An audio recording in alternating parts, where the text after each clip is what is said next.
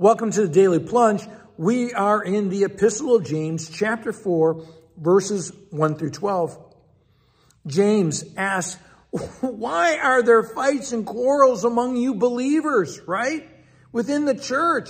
He says the reason why is because you're still battling your internal desires, right? You are still slaves to your passions and to sin.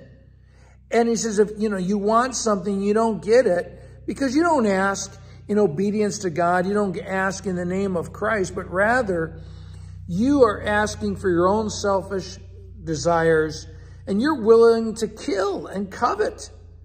And still you don't get what you need because you are slaves to the world. You're slaves to your passions. And I want you to think about how often our selfish pleasures, our selfish desires come at the expense of others, come at the expense of our marriage, our family, at the expense of our faith. And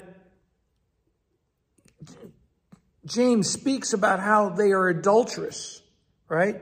Because they love the world and they love themselves more than they love God. And you remember, it's the first commandment. You shall have no other gods before me. That we are to love God above all other things. But our mind is set on the things of this world. That's why he speaks about how our love of this world means that we're enemies against God. Paul says in Romans 8, verse 7, the sinful mind is hostile. It's an enemy of God. James reminds us that our lives, our bodies are to be a temple for the dwelling of the Holy Spirit, right? That's who we're supposed to be. But that spirit is a jealous spirit. Just as God says, I'm a jealous God. You will have no other gods before me. And so as James speaks about this and how we fail to love God above all others, then we come to verse 5, right? Or verse 6, I should say. And there's a gospel but. But God gives us more grace. He gives us more grace because we can't do it on our own. He gives us more grace because that's what we have to have. And, how are we to wash and purify our hearts and minds as he speaks about in verse 8? Well, only God can do that because we're double-minded, right? Because our focus is on the world when we are to be focused on God. And the only way that's going to happen is by the work of God, by the Holy Spirit. So there he says, submit yourselves, humble yourselves, surrender yourselves to God.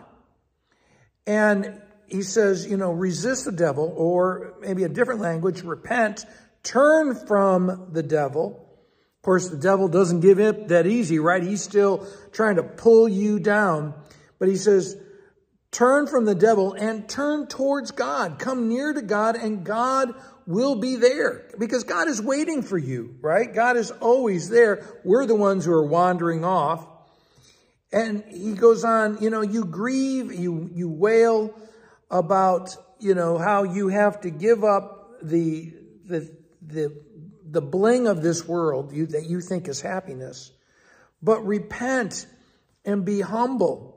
And he will lift you up. And then he says, don't speak against your brother or sister.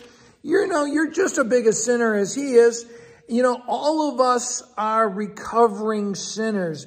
We're all condemned by the law for being sinners, and none of us are above the law. The only thing we all have in common is our sin and God's grace as God's people. Thanks, friends. Have a blessed day. Thanks for joining us today for the Daily Plunge. We hope you hear the Lord speaking into your life. We invite you to subscribe so you can receive this plunge into the Word daily. If you found inspiration from this daily devotional, why not share it with someone you know? It is available in video on Facebook and YouTube and in audio format on Apple iTunes, Spotify, and everywhere your favorite podcasts are found.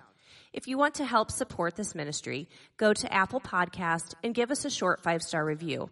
Finally, we invite you to join us for worship on Sunday mornings at St. John's Lutheran outside Fort Wayne, Indiana. Check out our website at sjlt.org. May the Lord bless you this day.